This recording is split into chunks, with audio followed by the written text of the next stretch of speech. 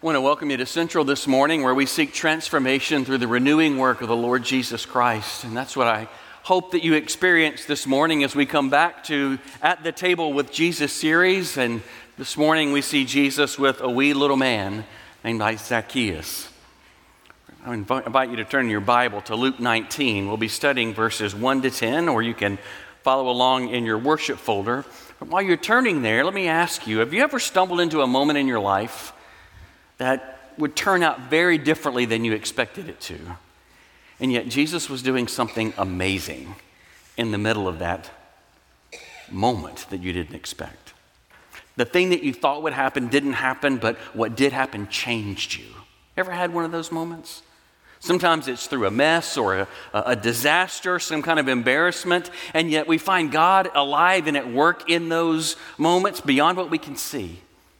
Sometimes God's purposes and His presence come disguised as detours and messes and defeats. And yet we serve the God who is Lord over all. Let's ask Him as we turn to His Word. Let's ask Him to help us understand. Father, we pray that you would send your Spirit and help us to see Jesus here. Help us to follow after Him. Give us hearts that long to follow as your disciples. And make us alive, we pray. In Jesus' name, amen. Luke 19, beginning in verse 1. He, that is Jesus, entered Jericho and was passing through. And behold, there was a man named Zacchaeus. He was a chief tax collector and was rich, and he was seeking to see who Jesus was. But on account of the crowd, he could not, because he was small in stature.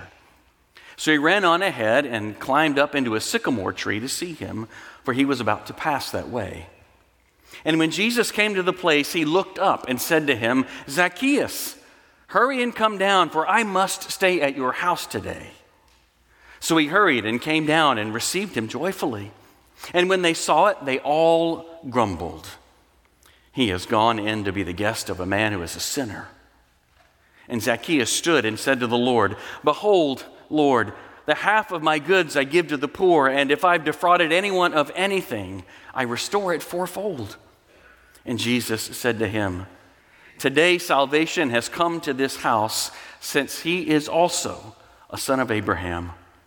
For the Son of Man came to seek and to save the lost.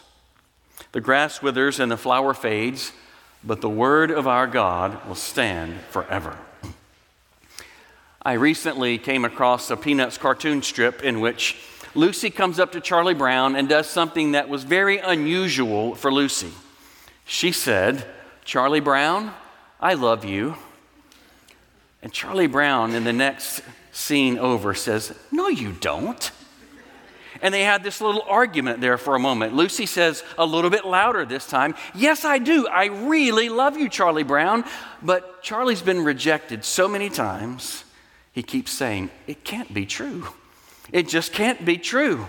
And so in the very last square of this comic strip, Lucy had reached the limit of her patience, and she screams out, "Hey, stupid, I love you." I wonder if God has to do something like that with us sometimes. I mean, what does it take to get through to our hearts? Does He have to yell out to us, "Hey, you shame-trapped person, I love you. Hey, you person who's given into that same sin again and again and again. Hey, you, I love you." I wonder if He has to do that with us, to shake us and remind us of the depth of His love toward us. We see in the story of Zacchaeus that what happened when Jesus takes a detour into someone's life, he brings with him a gift of love. A love that in that moment to Zacchaeus' life, undoubtedly it felt like a mess. And yet Zacchaeus' life was set on a completely different trajectory. He was set on a new path as Jesus came to him in Jericho on Jesus' last journey up to Jerusalem.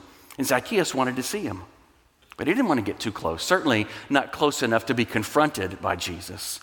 So he climbed up in a sycamore tree. In the Middle East, these are trees that have lots of leaves and low branches so that a short person could climb up in it. And Zacchaeus was there as Jesus came walking by.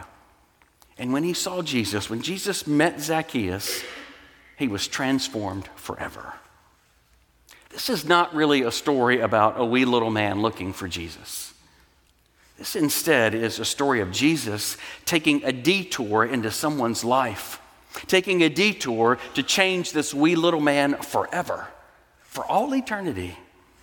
He'll do that with us too. How so? Well, first, at the table with Jesus, he loves us into a new family. He loves us into a new family. Who exactly was Zacchaeus? Well, look at verse 2.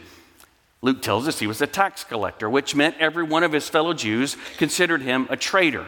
And not only was a tax collector, he was the chief tax collector. He was in charge of it all in that district. You might remember that tax collectors collected revenue for Rome from their fellow Jews and gave it over to the empire of Rome. And Rome's military served as bodyguards for tax collectors, a little bit like the goon squad out there helping them do their work. It was Zacchaeus. He was in charge of it all. And not only was he the chief traitor in the eyes of his fellow Jews, but he was also dishonest. That's how tax collectors made their living. They collected extra money for themselves.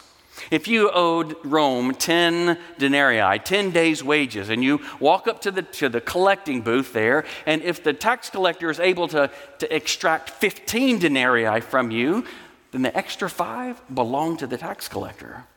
That's how he made his living, by extorting money from his fellow Jews. And Luke wants us to get the picture. Zacchaeus was really good at his job. It says he was rich. He had done this a long time, and he had done it well. And to add to the problem was his name. Zacchaeus means clean one. It means the pure one. So here he was, one of the most despised people in all the land, and yet he was labeled with this good, holy Jewish name.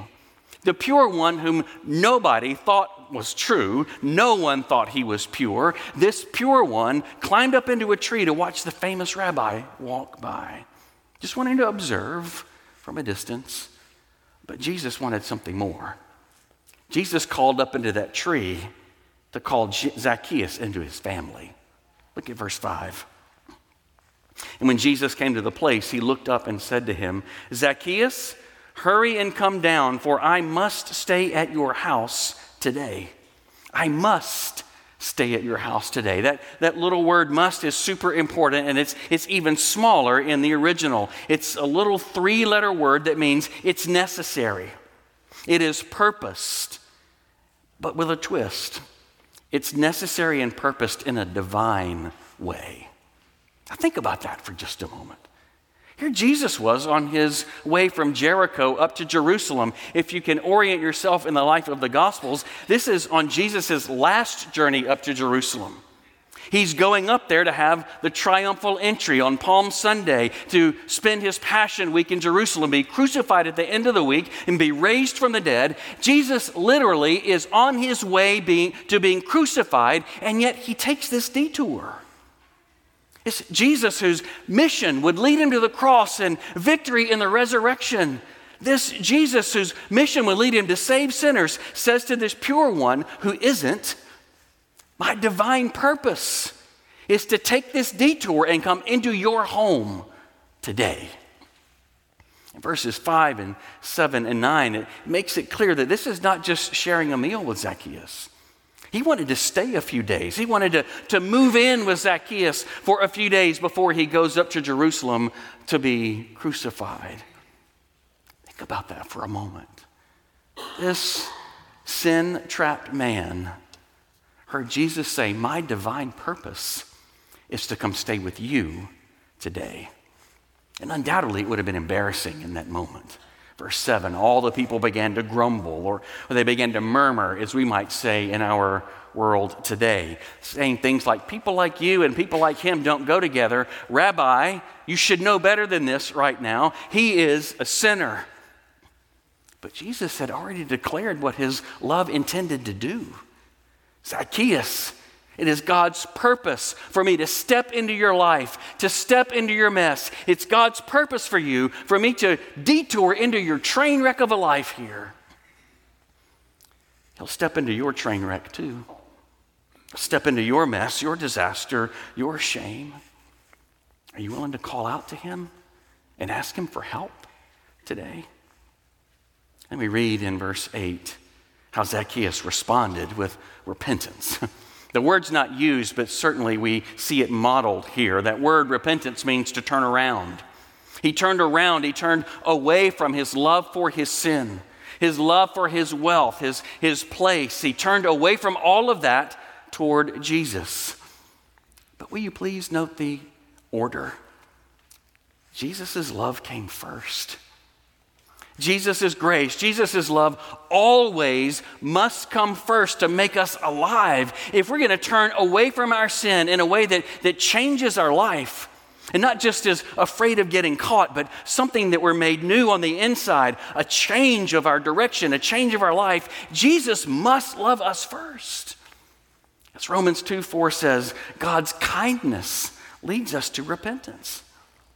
Notice what Zacchaeus does not say. He's not standing up in that tree saying, all right, Jesus, here I am. I'm going to stop cheating. I'm going to stop stealing money from my fellow countrymen. I'm going to clean up my act, all the while expecting Jesus to say, that's great, Zacchaeus. You clean yourself up, and I'm going to come to your home and dwell with you. That's not what Jesus says. It's not what Zacchaeus says. Jesus didn't tell Zacchaeus that. He did never say to you and me, if you clean up your life, if you stop doing all that bad stuff, then I'll love you. It's never what God says. Or rather, in spite of who Zacchaeus is, in spite of his collaborating, in spite of him being a traitor, in spite of all what he's done, in spite of his reputation, Jesus loved Zacchaeus. Jesus moved in to share life with this sinner. He moved into his mess. Jesus found him and loved him and brought Zacchaeus into his family. His grace and his love always comes first. His grace, his love calls out to us out of our shame. It says, belong to me and my family. But maybe you're a little bit like Charlie Brown this morning.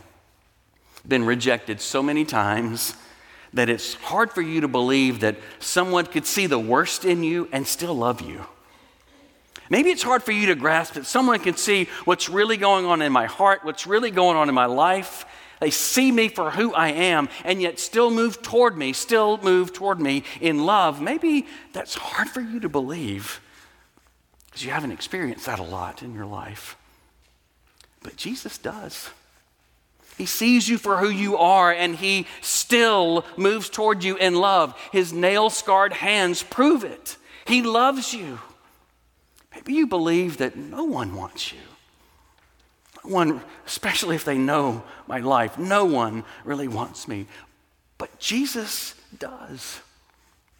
No matter who you are, no matter where you've been, no matter what you've done, Jesus wants you. And he calls you to come into his family. Look at verse 9. Jesus said to him, today salvation has come to this house, since he also is a son of Abraham. Up to this moment, up to this point, Zacchaeus had lived his life as an outcast person. He was despised. He was ridiculed. He was completely defined by his sin in the eyes of the people in his community. Yet when he met Jesus, when he met the Savior, Jesus announces, you aren't who you were anymore. Jesus loved him into the family of Abraham. He gave him a heritage. He gave him the heritage of God's covenant promise to I will be your God and you will be my people. He gave Zacchaeus a name, a son of Abraham. He gave him a blessing. He gave him a family to which to belong. He gave him a heritage. He will do that for you too. Maybe this morning you feel like you just don't fit. I have no idea where I fit in this life. I have no idea where I fit in this community. I really don't know who loves me. Who loves the real me? If that's you this morning, the truth is you just need Jesus like the rest of us. We need Jesus. In fact, that's why he was on this road from Jericho to Jerusalem. He was on this road to Jerusalem to be crucified for sinners and outcasts and rebels like Zacchaeus, like you and like me. He took our place. He took the punishment that we deserve. He took the judgment that we deserve for all of our sin so that by trusting in his work for us, we could be made new. We could be made into a new people and a new family, given a new identity as sons and daughters of promise. Sons and daughters of the promise of life. That's what Jesus does. He takes us where we were. He takes us where he found us in our sin, and he was nailed to the cross, and he gives you a new family, and he says, you belong to me. That's who you are if you've trusted Jesus. You belong to the King of Kings and the Lord of Lords. That's who you are. I know that it is easy to hear the voices of condemnation. It's easy to hear that condemnation that we sometimes experience from the crowd murmuring, saying things about us, pointing out things about us, and it can lead us to despair. It can lead us to despise ourselves. I know that it's easy to hear those voices of condemnation. It's also maybe even yet a bit easier to look in the mirror and see yourself back there and say, hear that voice inside say, loser. I know who you are. I know how you've lived your life. But that's not Jesus' voice. That's not what Jesus will say. He looks upon you. He looks upon us as his dearly loved people, and he says, you belong to me. You are my beloved. That's who you are. Jesus finds us trapped in all kinds of sin, and he draws us in love into his family. He gives us a place to belong. He gives us a place to be counted beloved. Do you need that today? Secondly, we see in this passage that at the table with Jesus, he rearranges what we love. He rearranges the love within our hearts. Here's the thing. Jesus finds us trapped in our sin, but he doesn't leave us there. We can't go on living the way that we once did. Since we belong to Jesus by faith, if we've trusted him, he begins to bring freedom from sin into our lives. He begins to transform us and make us different. Jesus, by the power of his Spirit, begins to work holiness into our lives. That is, we live for him instead of living for self. What does that freedom look like here in this story? Well, he rearranges what Zacchaeus loves. His grace really can change us. His love can powerfully change us. He did it for Zacchaeus, and he can do it for you. Look at verse 8. Zacchaeus stood and said to the Lord, behold, the half of my goods I give to the poor. And if I've defrauded anyone of anything, I restore it fourfold. It's amazing. Zacchaeus pledged half of his wealth to the poor, and then to repay restitution for anyone he defrauded. But here's what I want you to know. What Zacchaeus just committed to was way beyond what the law required. No one required him to do that. No one would have asked him to do that. In Israel, in his day, for the crime of extortion, which truly was what Zacchaeus was guilty of, what was required of someone was to repay what was stolen plus 20%. But Zacchaeus voluntarily did so much more. He gave half of all of his wealth, gave it away to the poor, plus he paid a fourfold restitution. Not just 20%, but a fourfold. We might think in verse 8, he's trying to wriggle off a little bit here, if I've defrauded anyone. But what it really means here is not whether he's defrauded, but to the extent. He's saying, wherever I've taken unlawfully from someone, I vow to repay not just the 20%. I vow to repay 4 times what I have stolen, way more than what's required. What can make somebody do that? What could make someone who is in love with his wealth, who is defined by his wealth, what could make a self-centered person like Zacchaeus do something like this? It's only the love of Christ that could make someone do something like this. Because Zacchaeus found out here that my stuff doesn't control me anymore. Jesus has changed me. Jesus has changed my love for my money as if that's the highest thing in my life. He says, I can give it away because it doesn't dominate me in the way that it used to. I've been made different. It's incredible, isn't it? That love and that welcome from Christ meant so much to Zacchaeus that it began to drive out his love for himself, that he used to use people and abuse people. So when the love of God entered into Zacchaeus' heart, it led him to a place of genuine repentance. Jesus loved him, and it changed what Zacchaeus loved. It turned him away from his love for his money toward Jesus. I mean, Halsey is the most beautiful, the most lovely. He's worth more than all that I have and all that I am. You see, Jesus is beginning to rearrange Zacchaeus' loves. It's not just about what I have anymore, but it's about who I am in Christ. We know the path of some temporary change, don't we? Sometimes we know if I'm afraid of getting caught in something, I might change for a little while. Maybe I might just adjust my behavior just a bit. But that's not what happened to Zacchaeus. This was more lasting change. This is more permanent change. This is the loves of his heart beginning to be rearranged, not just trying to manage his reputation in front of other people. Jesus was involved in his heart and his life and bringing him freedom. Freedom from the enslavement to his sin. Freedom from the enslavement to managing his reputation and his wealth. That's what Jesus does. By his grace and his love, he begins to shape us into being different people, new people. What do you need for him to do for you? I wonder what sin has a grip on your heart.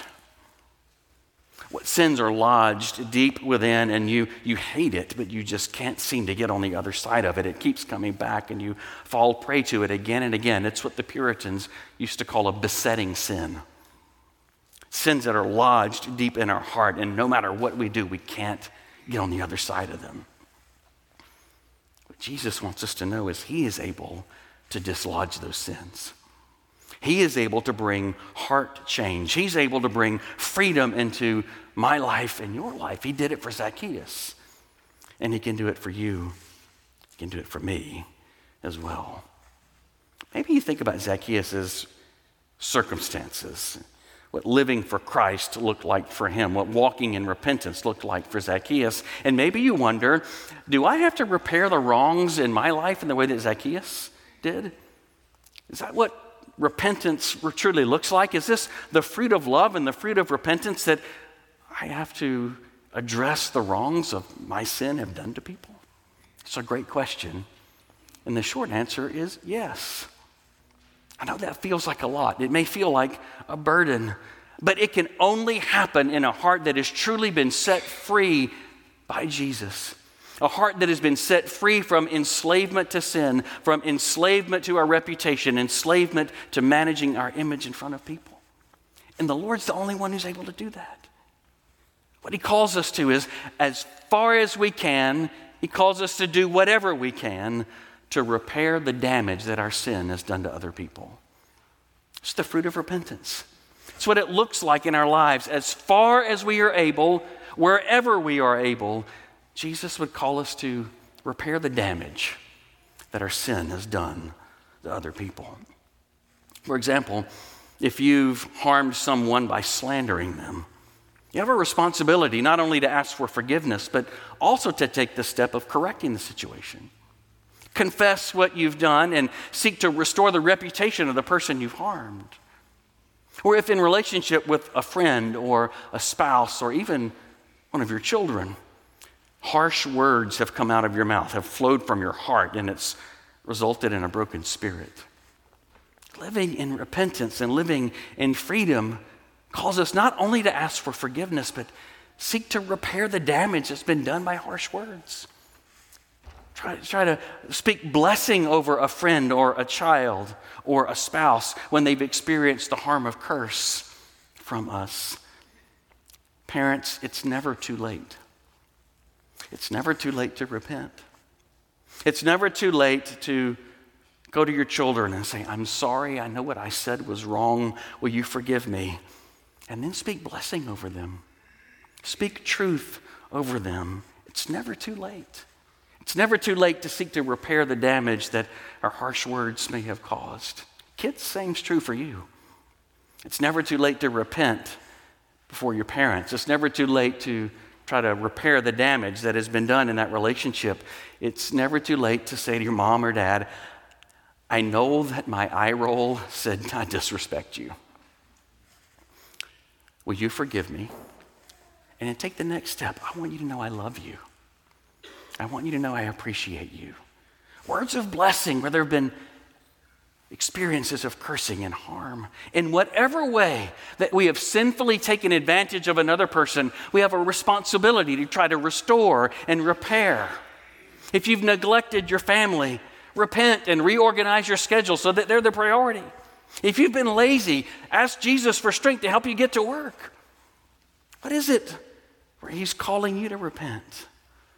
What is it in your life where he's calling you to turn away from a sin that has enslaved you for far too long and walk in freedom and in the fruit of repentance? That can feel like too much, can't it? It can feel like that's a mountain that's too high to climb. You're asking too much of me, Jesus. That's a burden that I can't bear. The only answer is to turn again to Jesus. The best way to expel the love of our sin from our hearts is to open our hearts to the love of Christ, who he is and what he's done for us. It's in the power of the cross and the power of the resurrection where the power to repent is found. It's in returning to that love of Jesus that led him to the cross for you, and that power of Jesus in the resurrection that he declares victory over all of our sin, returning again and again to that love of Christ poured out for you. That's what will give power to live in freedom, power to walk in freedom as his child. And he says it's available to you today.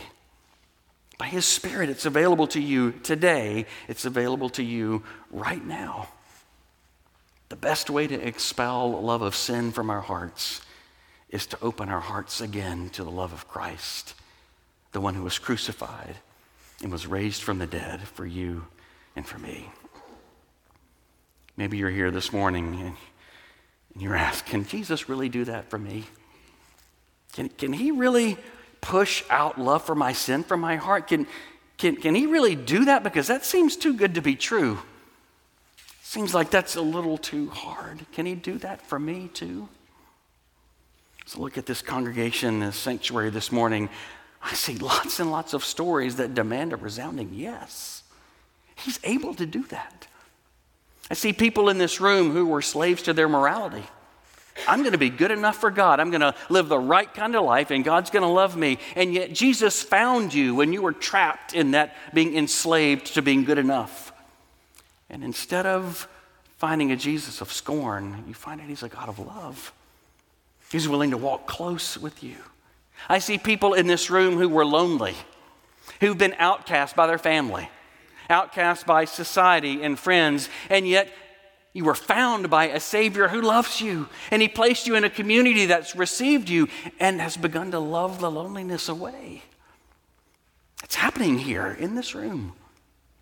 I see some people here who are trapped in addictions, and they find freedom to be honest about their need and to tell the truth about what's going on in their lives, and they expect to have strength from Christ and from other believers in this church to struggle against that addiction and to find freedom.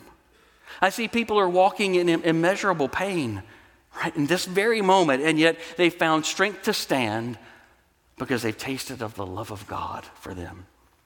There's some people in this room who have been deeply hurt, been betrayed by people who are close to them, and yet at Jesus' feet they found the power to forgive another day, the power to walk in that forgiveness. Can he do something like that for me? Of course he can. This congregation is a testimony to all that he can do. He can bring love. He can bring freedom in your particular place of need. What I see in this church is a people who once were lost, and yet Jesus met you. He met you at some place that may have felt like a detour, some mess, some disaster, some embarrassing place, and yet he met you there powerfully to bring love into your life that has changed you forever. That's what we have as God's people. Can he do it for you? Of course he can. Let's pray. Father, we testify that we are people who do not deserve your love. We are people who have sinned against you and rebelled against you in any way imaginable. We are a people who have hurt one another, and yet you are the God who has loved us still. You come into our lives even sometimes at a place that feels like we're in the middle of a train wreck, and yet you step in with a redeeming and healing love. Would you do that for your people here? I pray you would do that for people who've never known you before. May today be the day that they know the gift of salvation, the gift of healing, the gift of forgiveness, and the gift of having the power of sin broken in their lives. Lord, we can't do any of that ourselves. We testify that you are the only one who can. And so as a community of faith, as a church, as a body of people committed to love you and follow you, Lord, we say, you are able to change us from the inside out. We ask that you do it here, do a work of revival and renewal in this place. We ask it in Jesus' name. Amen.